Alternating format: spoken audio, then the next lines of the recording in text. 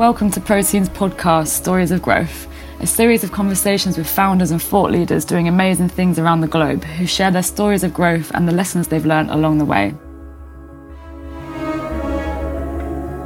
I'm Kessin Kassol, Community Manager of Protein DAO, focusing on events and DEI. I'm also studying an MA in Internet Equalities at the UALCCI, and I'm obsessed with people who are dedicating themselves to creating safer digital spaces. For Season 5, we're moving into the world of Web3 and speaking to people who are putting communities first in order to manifest a more equitable and decentralised future. In this episode, I catch up with Dame, who we think is an absolute icon of education, accessibility and inclusivity in the Web3 space, and who describes themselves as a Web3 educator and community cultivator.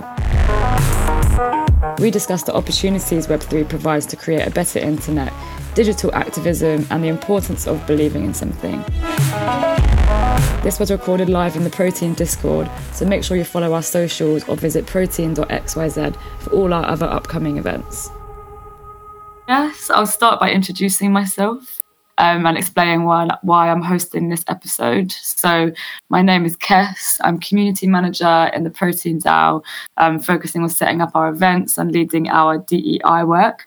As I'm really passionate about this and making digital spaces safer, which is why I'm also studying an MA in Internet Equalities at the UALCCI. And at Protein, we've been a huge fan of Dame's for a long time and all of their important and exciting work surrounding education, inclusivity, and the nurturing of communities online and in Web3. We've also just wrapped up our anecdotal archive series at Protein with our member Baby Guava, discussing experiences of belonging in digital spaces. So it feels, really relevant to chat to Dame now as a nice way to carry on this conversation and see what else is going on within this space inside Web3. Enough about us and me. It would be great to hear from you, Dame, a bit about yourself and what you're focusing on at the moment. Hey everyone. Yeah, thanks so much for having me. I've heard so many great things about Protein, and so when you all reached out to have me come on, I was very excited, and just thanks for having me. So my name's Dame, for those who don't know me. I've been in this Web3 sort of ecosystem space for a little over a year now. I think I got sort of into it back in January of 2021. Feels like a lot longer. It really is.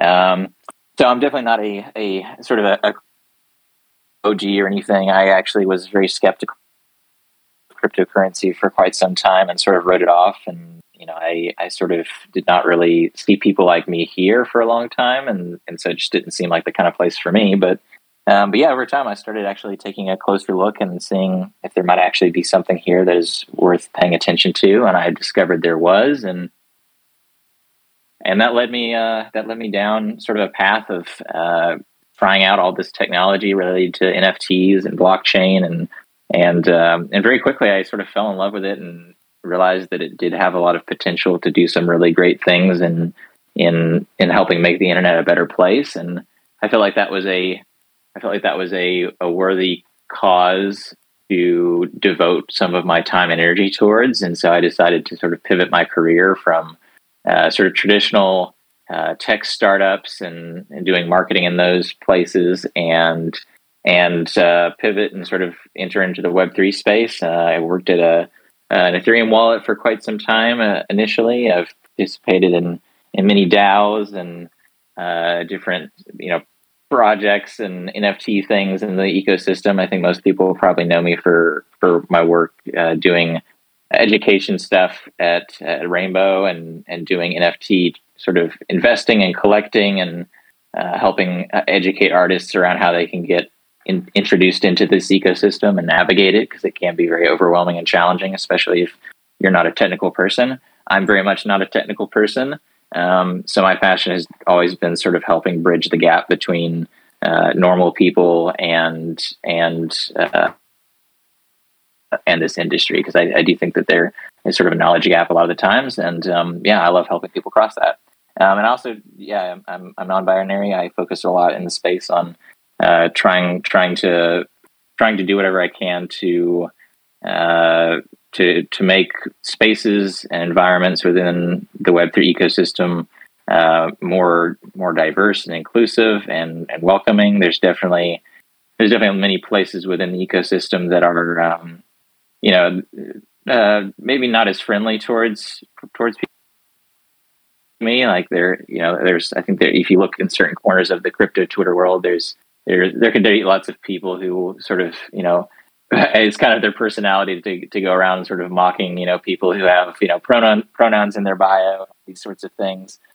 So like anything, there's always going to be a subsegment within an industry or community that is not the greatest and is not the most inclusive. But I finally dove into the world of Web3 when I started to see more people like me here, and I wanted to do my best to be able to show people that this space is for them, and there is more here than just what they might see in sort of like the media or the headlines. So yeah, that's a little bit about me. I'm just sort of honestly taking a break from many things. I still sort of collect NFTs and support artists as I can throughout the space, and do some consulting and things on the side of helping people who are attempting to launch NFT collections or start up DAOs, and provide them with my perspective and knowledge. And I hate to call it expertise because I've only been here a year, but for whatever reason, I think I've managed to amass a certain set of skills and experience that is helpful to people who are trying to do those things. So yeah, that's sort of what I'm focused on now. I'm just really focused on continuing educating and helping people learn more about this technology. Wow, thank you so much for that amazing introduction. I can't believe you've only been in the space for a year and you've done all this amazing stuff already. Very excited to see what else you do next. So I wanted to go back to what you said initially about like how you kind of came into Web3 and the fact that you saw an opportunity to make the internet a better place. I wondered if you could expand on that a little bit, and exactly what opportunities you felt for you or your communities. Totally, yeah. I think I think I and many other people over the past like decade have been sort of acutely aware of like both the benefits and the problems with how the internet currently works, and sort of the dominance of certain social media platforms, and even this idea of like surveillance capitalism and how data is being used to profit off of people's sensitive information and even intimate lives. And my part of my career was in marketing, which was I had sort of a love-hate relationship with marketing, because there are many necessary good things that marketing can do, and very many beneficial things it can do. But in how it relates to the internet, over the past decade, it has really turned into this thing that is very coupled with a lot of the things that make the internet kind of broken right now, which, part of that is monopolies, part of it is, advertising based revenue models and ad targeting. And so I saw a lot of how the ins and outs of all that stuff works in my career as a marketer. And the deeper I got into that career track, the more and more I saw like how all this stuff works underneath. And I quickly started realizing that I didn't like it, and it wasn't something that I really wanted to be a part of. And so through becoming more acutely aware of that, like there was this moment, where I started wondering, like I deleted my Facebook account, and I sort of got off of a lot of different social media sites except for Twitter, and pared down my digital life to being somewhat minimal and just focusing on one platform and having a blog, and that was about it. And at the time, many people were starting to write books around, there was lots of fear around the idea of like screen time and how much time we're living in our digital environments. And you had lots of books being written about quitting social media entirely, and I started seeing sort of this rise in this narrative, and I couldn't help but feel like it was a reaction to something bad that was happening, and I couldn't help but feel like we shouldn't just abandon all this stuff just because something right now is not working and is bad. And so it really did set me down a path of investigating and researching how the internet works, how it has been working, its impacts on society and cultures and creators and consumers, and really trying to figure out, like, what are the sort of the systemic problems that have caused a lot of these things, and what might the solutions to those things be.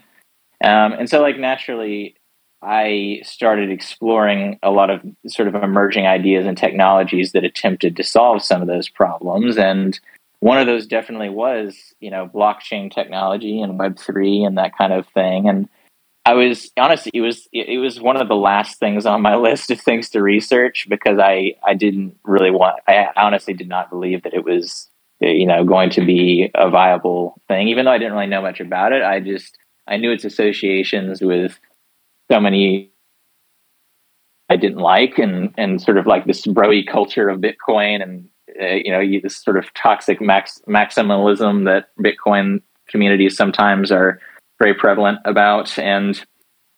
But I worked my way down this list of things I was researching, and I finally came to blockchain technology and started investigating it. And as I did, and I finally understood what the technology was, I also, at the time, I think this is probably late 2020, so sort of before the NFT boom occurred in March of 2021, I did start to see some artists that I actually respected and loved. I saw them starting to dabble in this thing called NFTs, and at the time, I was very confused by it and didn't really understand why it was something worth paying attention to. But I did continue following those artists and began seeing that doing some very powerful things for them.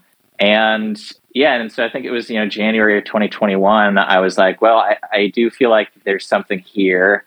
I feel like there stands a chance of being a way that this technology, while it might not fix all of our problems, it might help us get to a better place. So I think a lot of the times when people think about Web3, there's a lot of people who I think view it as the be all end all. It's the solution to all of our problems. It's going to save us. And I don't really think that's the case. I think that in the same way that Web 2 was a marginal improvement over Web 1, I think that Web 3 is going to be a marginal improvement over Web 2. It's definitely not going to fix all of our problems and magically save us and cure everything. But I do think that it stands a decent chance of providing some of the solutions that we need. And so, I downloaded my first, I created my first Ethereum wallet at the time. Like I said, I kind of had written off Bitcoin for whatever reasons. And I was like, okay, there's a lot more to crypto and blockchains than just Bitcoin. So let me take a look and see what other kinds there are out there. And quickly, I immediately realized that Ethereum was sort of the number 2 on the list of most people's lists. And I was like, well, I'll give this a chance. And I just read through the Ethereum Foundation was poured through a lot of the documentation and pages. Like I said, I'm not a technical person either, so I didn't really fully grasp a lot of the more math cryptography sort of stuff. But I did get a sense that the values of the Ethereum community were very different than the values that I saw within the Bitcoin community. And there were values in which I felt like I could resonate with and aligned with more fully. And so that was enough for me to give it a chance. And one thing led to another, and over the span of several months, I just started dabbling and testing. I made my first NFT. I bought some NFTs from some artists that I liked, and I started hearing more stories of how, especially from creators who the current version of the web wasn't working for them at all, and began seeing how this new version of the web actually was helping them. And so yeah, that got the gears turning for me and made me think that, of all the possible solutions out there, while it's by no perfect, it definitely, I think, does stand a chance of doing some very, very powerful things in a lot of people. Amazing. Thanks so much for sharing all of that. It sounds, amazing. Your journey has been so interesting and, very inspiring. I'm interested that you said even yourself that you felt a bit skeptical and a bit confused about Web3 at first and everything that comes with it, like blockchain. And all the work you've done around education has been very inspiring to me, how you make it feel very understandable and very accessible for all different kinds of people at different levels. And I wanted to ask you a bit about how you started coming up with those ways of educating and how they've been going in the space. Totally. Yeah, I do think that part of that, I think, ties back into something that I think has always been a part of my life. I've always been a writer from a very young age. I loved writing and communicating via the written word. And over my career as a marketer, I was very heavy into the world of sort of copywriting and telling stories in compelling ways that resonate with people. A lot of the times, clients that I worked with, companies that I worked at, they were very close to the product or the thing that they had created, whatever it was, or there was a software or a shampoo or whatever. They were very close to this thing that they created, and they believed people also wanted, and they believed would help people. And what you often see, though, is that people who make products, they often are so close to them that they can't do a very good job of communicating to outsiders about them, because for a variety of reasons, they're very close to them.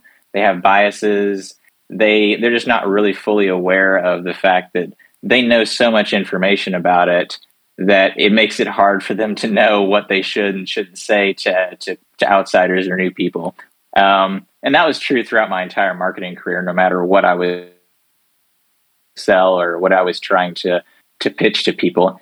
And so the moment that I got into Web3, I was sort of slapped in the face with just how poorly so many places were doing in terms of communicating about the technology, about their products, about their services. Oftentimes it would be too technical, or the person who was trying to explain a concept, they didn't think about the fact that there was a prerequisite concept that they needed to explain first before they even explained something else. And so I immediately, when I sort of set foot in the Web3 ecosystem, noticed this big need that there was around clearer and more compelling and effective communication when it comes to educating people about blockchains, about Ethereum, about NFTs, but then specifically about products, about DAOs.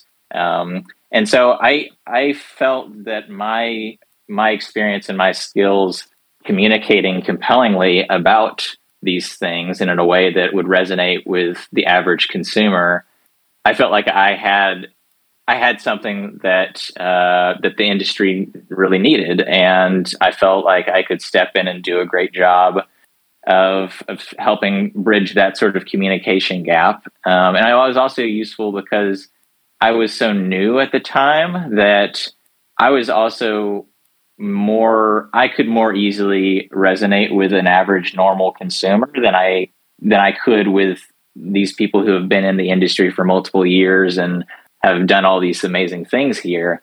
So it was a good pivot. It was a good bridge, because I was sort of on the journey of being a normal person attempting to cross over a bridge to get to Web3. And I saw through my own journey that it was a very difficult sort of bridge to gap. I managed to do it and bridge it, But yeah, I realized very quickly that like I could be part of the solution in terms of helping make that bridge and make that journey, that crossover that people have to make that easier for them. Um, and so yeah, I it was also at an interesting point in my career because, like I said briefly earlier, I had been sort of in the marketing world, and I over time was quickly, not quickly, it took many years, but I over those years I was becoming more and more uncomfortable with the industry and its practices, and so I was already at the time wanting to shift away from being a marketer and become more an educator and a communicator, because the things I loved about marketing were being able to tell stories in a compelling and fun way, and being able to deeply understand what a person's problems in their life are, and knowing how I can connect a solution to that. And even if someone has a solution to a problem that someone else has, the other person who needs that solution can't always see that clearly. And so I think I saw this as my chance to shift my career more towards education and communicating around those kinds of things, rather than being a marketer who is trying to like sell people on a product. So that's sort of where I guess I think the focus on education came from. It really was sort of a combination of my passions, my skills and experience, the things that I really loved doing. And, in some ways it was being at the right place at the right time. Like, I think that, I think that at the moment that I joined Web3, there were not the abundance of sort of educational resources that we now have today. Like, I still think that there's many educational gaps and things, but here today in April 2022, there's so much more resources and education, and coming from many different perspectives than there was back in December of 2020 when I first started investigating it. And I think that is a huge success, and I think that the space can be very proud of that. The fact that it has developed so much education and material over the span of just 12 months to be able to meaningfully make a difference in it going from a point in which it was not that great to now I think it is good. I think there's still lots of ways we can make it better, but yeah, I think we've made a lot of progress over the past 12 months. Amazing. I'm glad you're feeling optimistic, and I'm kind of feeling the same as well, which is great. So I also really like the analogy you said of that you were kind of like building the bridge from Web 2 to Web 3, like as you were crossing it. And I think that's like a really nice, like human and natural way to do things. And I'm wondering how that process might have like helped you build like a community in terms of thinking around like inclusivity as well. Like, I think what you were kind of explaining shows how much Web3 provides like a space for communities to create our own education in ways that speak to us in the ways that we need. And I'm wondering what you think about the potential Web3 has for like activism or like movements surrounding like inclusivity as well. Yeah, I think that there's one of the things I love the most about Web3 is I think it's the people to so easily form communities and groups around particular topics. I think that the technology that we have around NFTs, around tokens, around native currencies that communities can create for themselves, those things, I think they can help bond people together in a way that Web 2 technology couldn't as easily bond people together. And so I think that there's long been in terms of like digital activism and activism work done on the internet, I think that there's long been problems in the sense of I do think that one of the things that the internet has not had for the longest time is native economies that are actually relatively easy to use natively on the internet. And I think for a long time people sort of downplayed the importance of economies within groups of people or communities. I think that a lot of the times in activism and, even traditional organizations and things like that, the economic component of the work is often either not, maybe not obscured, but it's not as easily understood. It's not easily visible and transparent sometimes. It's there's not really, there's a lot other, you go on for a long time about compensation and actually getting, sustaining a lifestyle activism, because, you need money in order to survive and live. But I think a lot of this happening now, around DAOs, creating their own tokens and creating their own little microeconomies and people contributing and collectively coming together to get a particular vision and mission accomplished. I think that we've seen that that can happen a lot faster and get rolling a lot faster with a lot of this Web3 technology than sometimes the Web2 stuff can.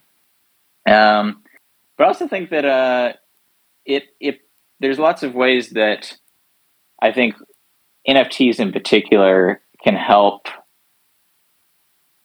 in the realm of identity and like group identity. I think one of the interesting things about the profile picture phenomenon that we see in the NFT space is it kind of like hits upon a fundamental sort of human need of wanting to be a part of something, but not only wanting to be a part of something, but wanting other people to see that you're a part of something and easily be able to see other people that are a part of the thing or that align with the thing that you're a part of.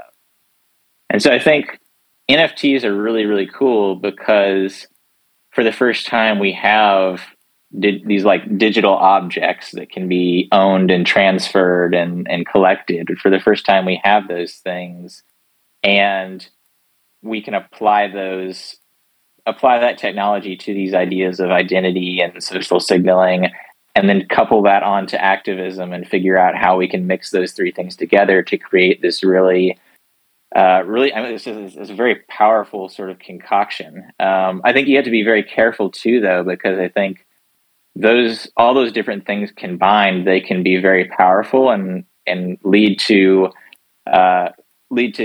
getting things accomplished. Encouraging people, funding. I think there's lots of things that it can do crowdfunding wise that other Web2 technology can't do. But I think there also is sort of a danger to it as well. Like if we're not careful, this is true of any point in history, like technology can be used in ways that are, unhealthy and can be co-opted, I think, for dangerous things. Like I guess what I'm saying, like just as easily as activism can be spurred on and organizations can be spurred on to do amazing and powerful things with all this technology, the same could be true of any other group, really, honestly. I mean, it could be a cult. It could be, a hate group or something like that. So I think honestly, like what we have to be thinking a lot about is, preparing ourselves for both like the ways in which it's going to be used to do amazing things. But we also need to, be kind of vigilant and understand that like it can be used for not great things too. And we shouldn't be surprised by that. Like we should know that that's coming. So yeah, I think that's an easy thing to lose sight of. I think because right now we're on the tail end of Web 2, and so everyone can sort of see Web 2's problems, but they couldn't see those problems in the early days because there was so much, optimism, there was so much hope, and I think maybe if we had have thought more about the potential downsides earlier on in Web 2, we might have been able to avoid some problems that have occurred. So I think I hope in Web3, like I hope more people, as they're thinking about activism, as they're thinking about the good that this stuff can do, will also make sure to take some healthy time to start evaluating it from the perspective of Web3 isn't perfect. It's not going to solve all of our problems. What might this look like 10 years from now? And is there any way we can avoid negative outcomes that could have been prevented? So yeah, there's a little bit of my thoughts about it.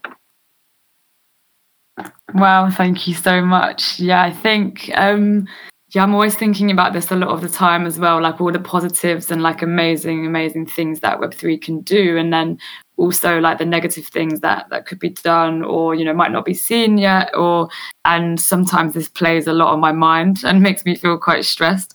So I'm wondering how yeah, it's real. Yeah, it is.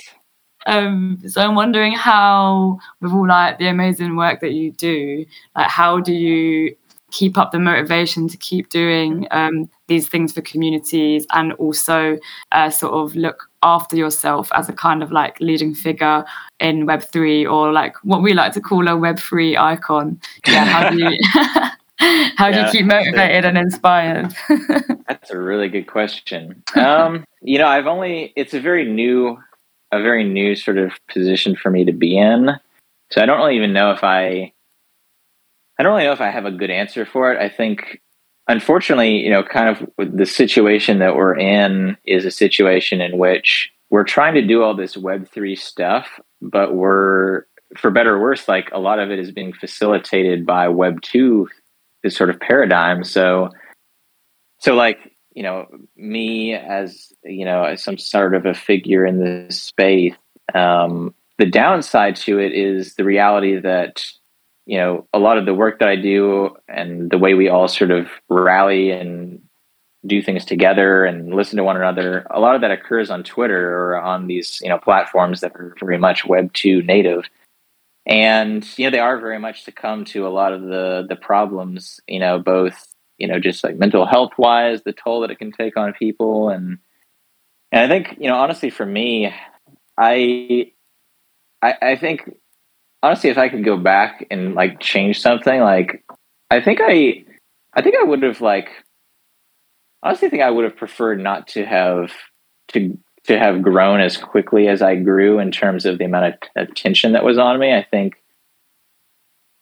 you know, I think it was a very weird experience. Like, I had been on Twitter for many years, just sort of, you know, not doing anything, not really focusing my time and energy on any one particular topic, just sort of using Twitter as a place to just think out loud. But so I spent many years on Twitter with no one really paying attention to my tweets or anything. You know, I might have had a couple thousand followers or something, but then overnight, you know, it went from, went from several thousand followers to now suddenly today, you know, it's almost like 50,000. And that happened so quickly over a short span of time that, like, you don't really, and I think most people, and I know this is true for myself, like, you don't really know how to quite adapt to that kind of a change that quickly.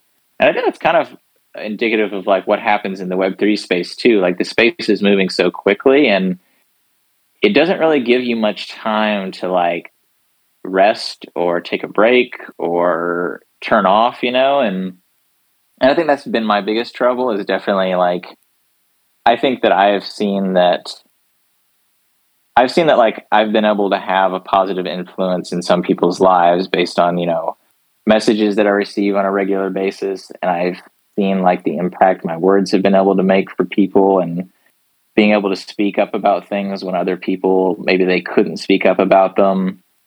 And it's been, honestly, it's a bit of a burden in some ways, because I feel like, you know, I've always been of the opinion, long before I had any kind of attention on me, I was along of the opinion that people who have attention upon them, or people who have money or attention or any of these things that sort of like give you, you know, power, I've long been of the opinion that like the more, you know, the more attention you have, the more power you have, all those things, the more, you know, the more responsibility you have to do something good with them.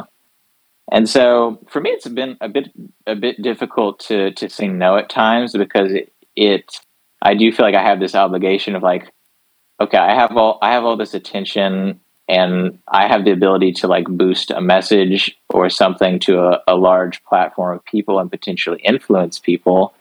So if something happens and I feel like no one else is willing to say something about this particular thing, it puts me in this weird scenario in which I'm like, I might not always want to say it myself, because I know that it might have negative consequences of saying it.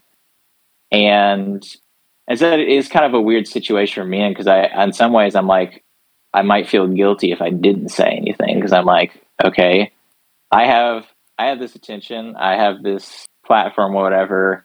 If I'm silent in this moment and I choose not to use it, like, who does that make me? Is that aligned with my values? And I think over time, though, what I'm realizing is the scale at which that attention has evolved to, it is too big for a normal human person to be able to, I think, deal with. And in a health, like, in other words, I can't always say yes to things because my body just couldn't actually handle it. And I think that lesson has been very hard to learn. It's been something that has taken me many, many months to learn it. I've learned it kind of the hard way at some points. And, it's interesting. I think about my time here and I wonder, have I done enough? Like, should I, like, it's always wondering, like, how much is enough? Like, is the work that I've done over the past, 12 months, is that enough work to where I don't need to do anything else? or should I take a break for a long time? Or should I, because I know I've even heard this conversation amongst DAOs too, of like, okay, we've been going full steam for 6 or 7 months now. We've done a lot of amazing things that have even made headlines, but we're tired now. Should we just stop maybe for a season and just reevaluate things when it comes back? I don't know. That's something that I'm acutely thinking of, because as I have sort of passed my 1 year mark of being in this space, I now am thinking, okay, I've done all this work for a year. What is next for me now? And I don't really know if I know the answer to that yet. I think I'm still trying to figure that out. But I guess I would say to anyone who is thinking about doing important work in this space, if you think that the work that you're doing might lead you to have attention upon you and things like that, like, very early on, I think, just be very, I don't want to use the word guarded, but protect yourself. Like, I do think that you need to protect yourself. I think that if I could have done that earlier and sooner, I would have. But again, that's a hard thing to say, because most people probably think to themselves, well, I would never get that. Not that many people would ever put their attention upon me. And I was in that same position. I never would have dreamed people would be looking to me the way that they look to me now. And, but yeah, I don't know. I think definitely knowing what your values are early on and committing to those and being willing to do some like hard things that align with those values, I think, is really key. Because if you don't, I think it can, like, the attention and influence and all that stuff, it can definitely easily change you. And so I think you have to be very intentional about guarding yourself, the people around you, like even how it impacts family members. Like, I'm sure many people have seen that, like, over the span of several months, like, at times I've, received quite a bit of like targeted harassment on Twitter. And that's been, that's been very hard and very, not good for my mental health at times. And, I think the biggest thing I've learned from that is, like, just needing to prioritize taking a break and not feeling like I'm going to get left behind if I do.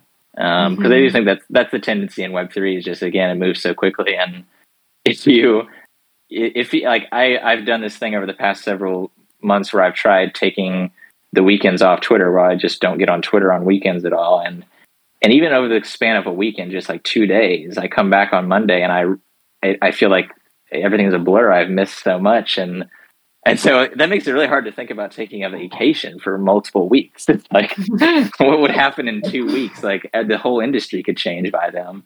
But anyways, that's a bit about it. A little bit of rambling there, but No, I love it. I love it. I think, it must be so overwhelming to have grown that quickly. But I guess it's a testament to all the amazing, amazing things you're doing. And I always think, even though Web3 moves really quick, if you need a holiday, Web3 can wait. um, but yeah, it definitely is a really overwhelming like space how fast it moves, and puts a lot of pressure on all of us, especially if you've become a figure in the space. So yeah, I appreciate everything you do for everyone and how you keep so focused. It's very inspiring. Well, thank you. So I appreciate that. So I wanted to hear a little bit, if you don't mind, about like how you kind of, I don't know, maybe a bit about your personal background and how you sort of became to be this person with these missions and these values. So I wanted to. Yeah, that's a good question. Yeah.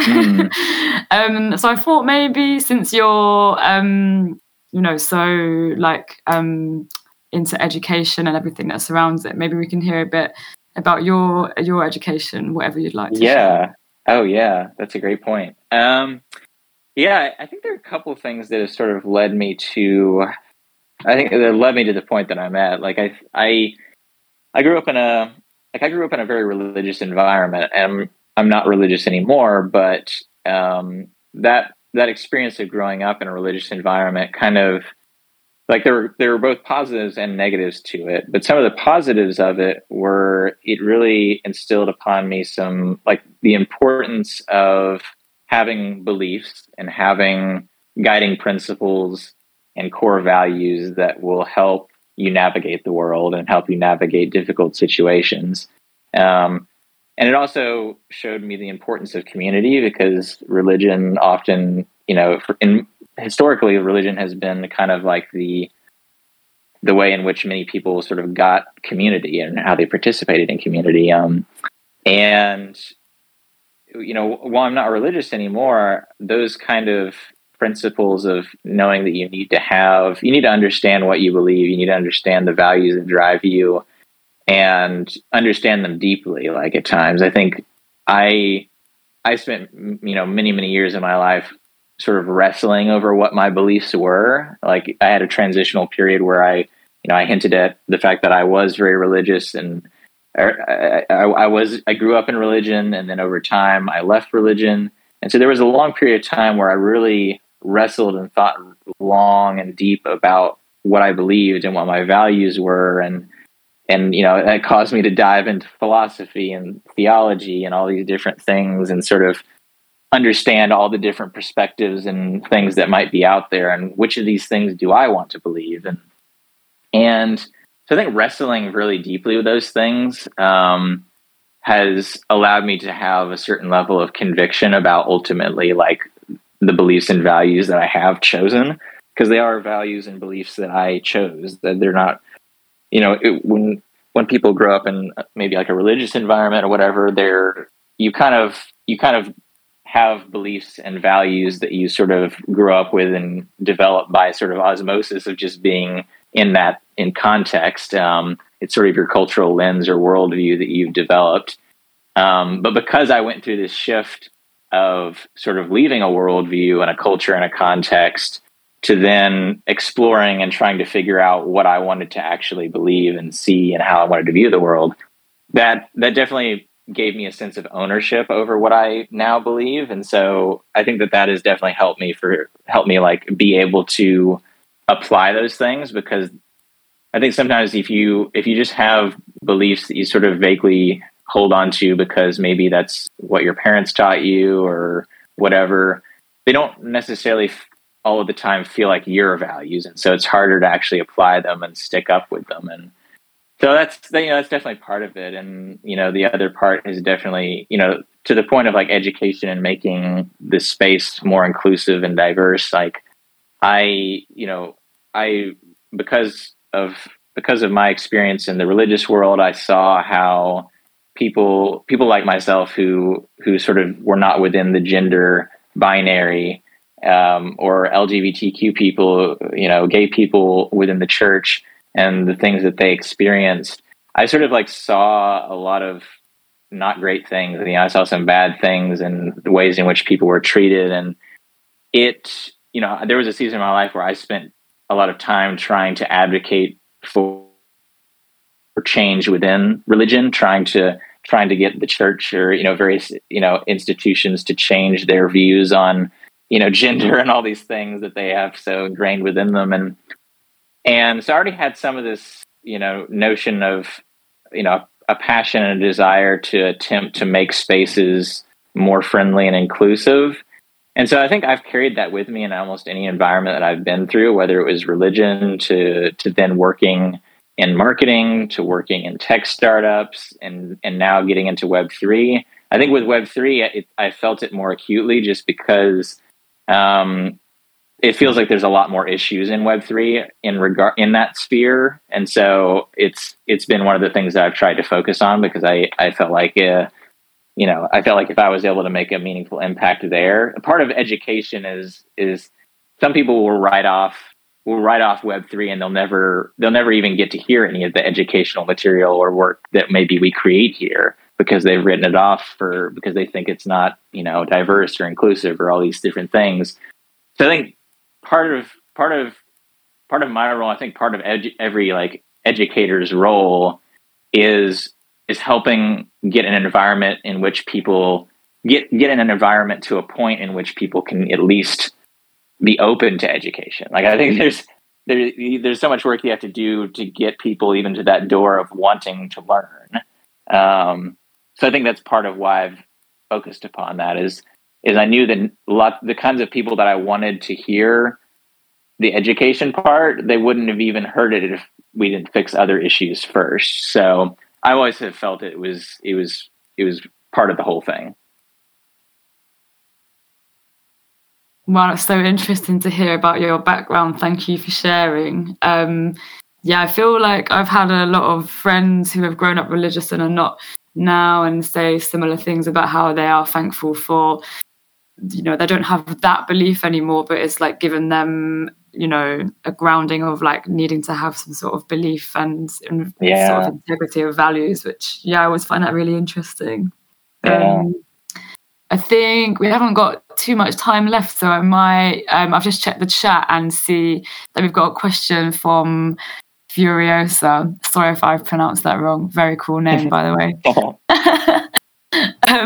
So they've asked us a question regarding Twitter, and I know that your Twitter is down at the moment, so feel free to answer this as in depth, or if not, if you want. But they've asked, the targeted harassment has been awful. Do you have any thoughts on whether Elon will KYC everyone and filter out bots and harassers? Yeah. Oh man, that's a good question. I don't know.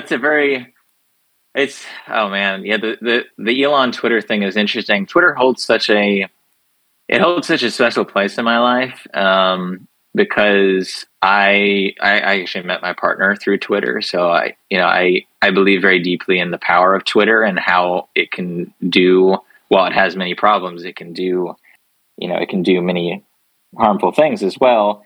But I don't know. I'm definitely worried about Twitter in the sense of the KYC thing, your customer, Elon definitely has this belief that he thinks that social media websites would be better if everyone had to use their real name. And if you don't use your real name, you can't be on the platform. And, I'm definitely not of that, opinion whatsoever. I also think that I kind of view, and I'm by no means an industry insider into the Web2 world and know how these things work. But like my gut reading on the situation is that I kind of view Elon's takeover kind of in the way like here in the United States, a politician will run for president, and then when they get into office, like they can't end up actually fulfilling on a lot of the things that they talked about before they became president. So I kind of view Elon's situation the same way, like, and like, now that the deal hasn't even officially gone through yet. So there, theoretically, like it could fall through still, but if it does actually go through, I do very much think that like we're not going to see quite as drastic of changes as maybe he had hoped. I don't know. I think that maybe that's the hopeful part of me that thinks that I do think that I think Twitter has been on a interesting path, and I think that even within the last 12 months, I feel like they've been doing things to make things a lot better. I'm really hopeful that regardless of what happens, I hope that, if he comes in, I hope that they're able to continue doing that important work and not get distracted by all the drama and the kind of the weirdness that having Elon as the owner might do.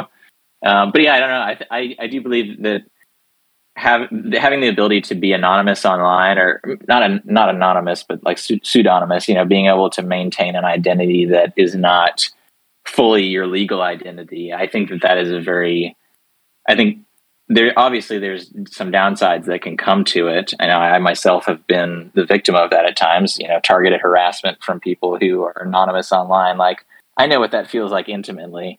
But I also don't think that the solution is to sort of swing the pendulum and remove the ability to not being able to have your identity be kind of malleable and you be in control of your identity. Because I think for me personally, identity is really important to me. And I think a person's ability to disclose what they want about themselves when they want and not be cut off from the rest of the world if they choose not to do that. I think that is, I think that's very important. And I think that Twitter would not be the same without it.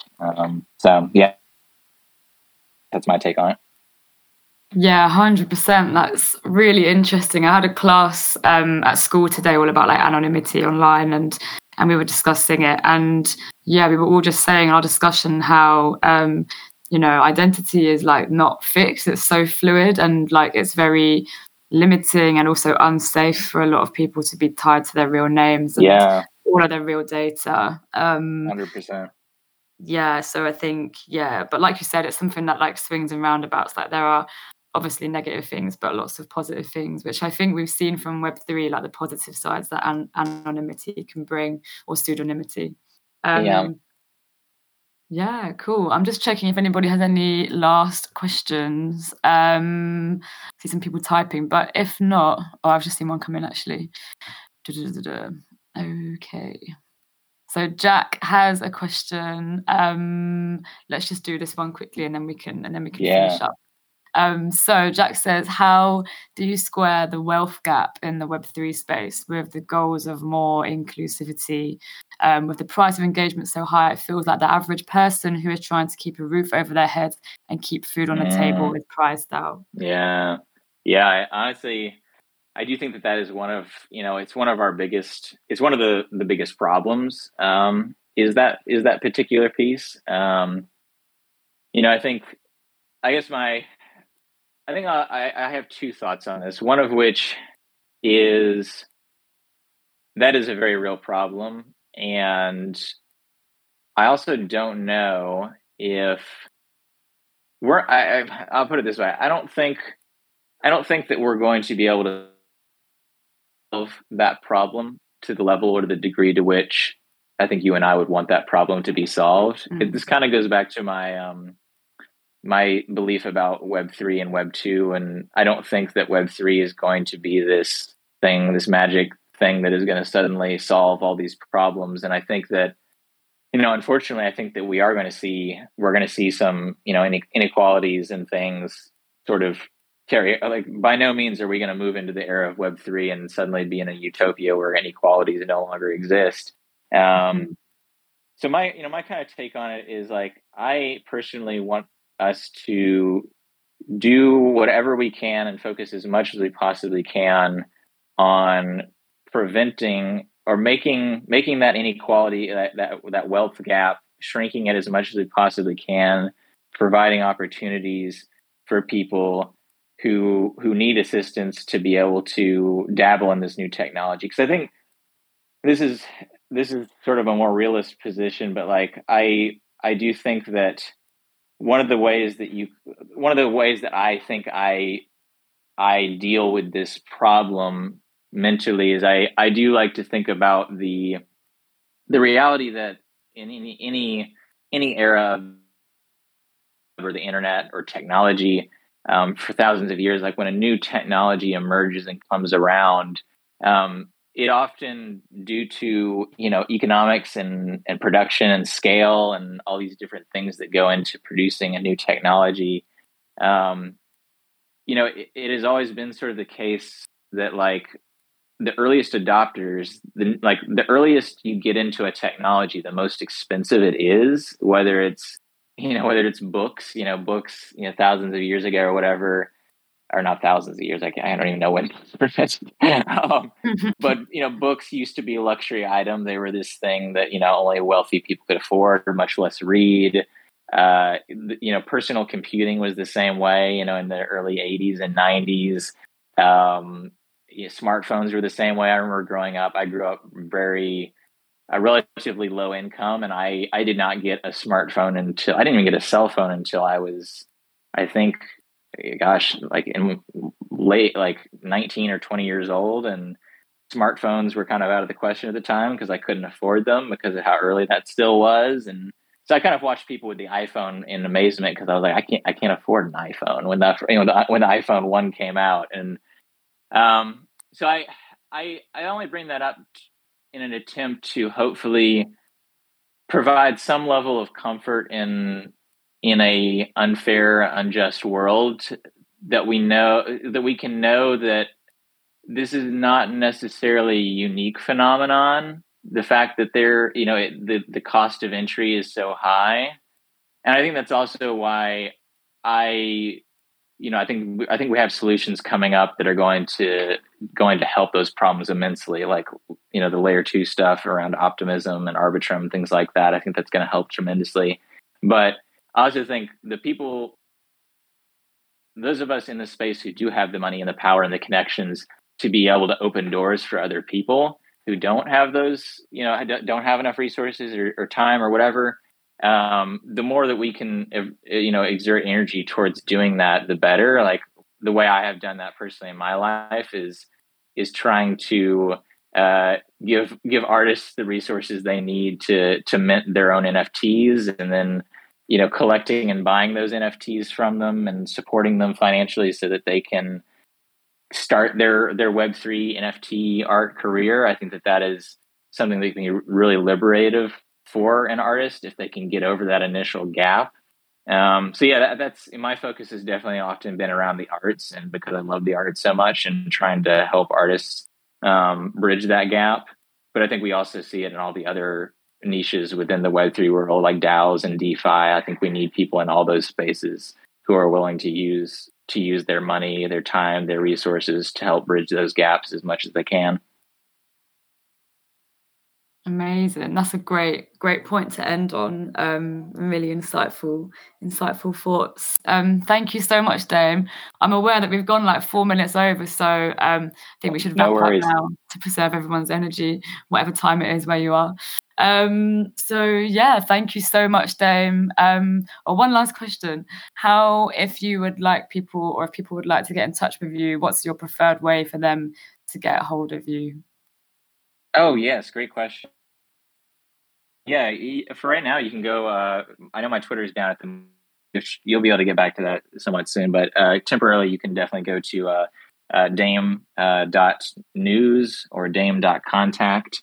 That's my website. You'll be able to get to it from there. And I do. One of my other Twitter accounts is still active. I think it was linked here in the chat. It's not down at the moment, so you can also follow along there. But yeah, thanks so much for having me. This has been a really great conversation, and it's been a pleasure and an honor to be here in the Protein community. Oh, thank you so much for coming. It's been a real honor, pleasure, and treasure to have you.